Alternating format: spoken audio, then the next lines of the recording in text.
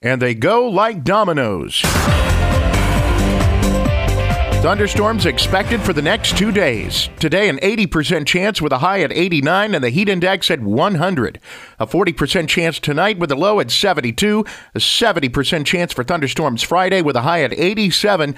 Your complete forecast is coming up. From the MaxSouth Broadband News and Weather Center, I'm Chris Davis. Here's what's trending.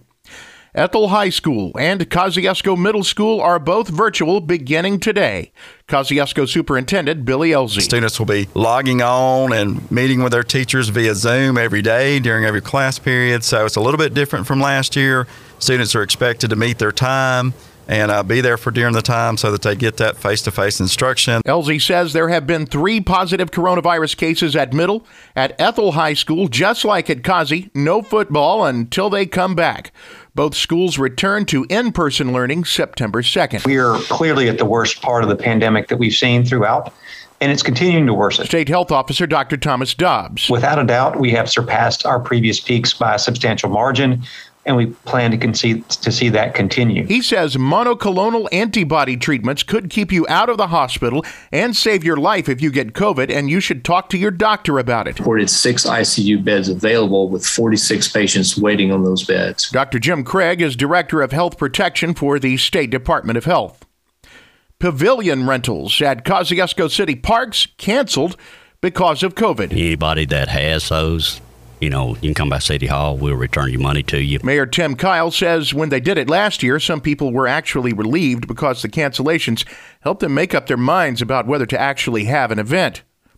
36 more people have died in Mississippi from coronavirus, and that includes 2 people in Holmes County and 1 person in Scott County. And that's where deputies shot and killed a man that they say was armed with several guns and was shooting at people near Mount Zion Church on Blossom Road. It happened Saturday, and the sheriff now says the Mississippi Bureau of Investigation is looking into it. In Carthage, the school district wants the parents and community involved. The grades go up, attendance increases, students stay in school to graduate. Phyllis Bell has been appointed by the school district to see to that. She's coming up with ways to get everyone interested. If you look around at some of the districts that are flourishing and growing and producing students that are entering the workforce and they are doing really well, that's the kind of community, that's the kind of collaboration we want to bring in. She believes in the "it takes a village to raise a child" proverb. Running for the state Senate, James Creer of Kemper County. He's on the school board there and discusses some of the issues with our news gathering partners at WTOK News Center 11. We need to look at the infrastructure, our road, our bridges, and our highway. And also, mental health is a big issue in the state of Mississippi. We need more facilities, and we also need to put more money into our mental health. The special election is in November. The district covers some of Winston County and areas just east of Philadelphia.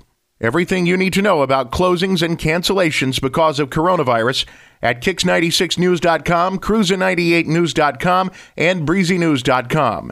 In the MaxSouth Broadband News and Weather Center, I'm Chris Davis.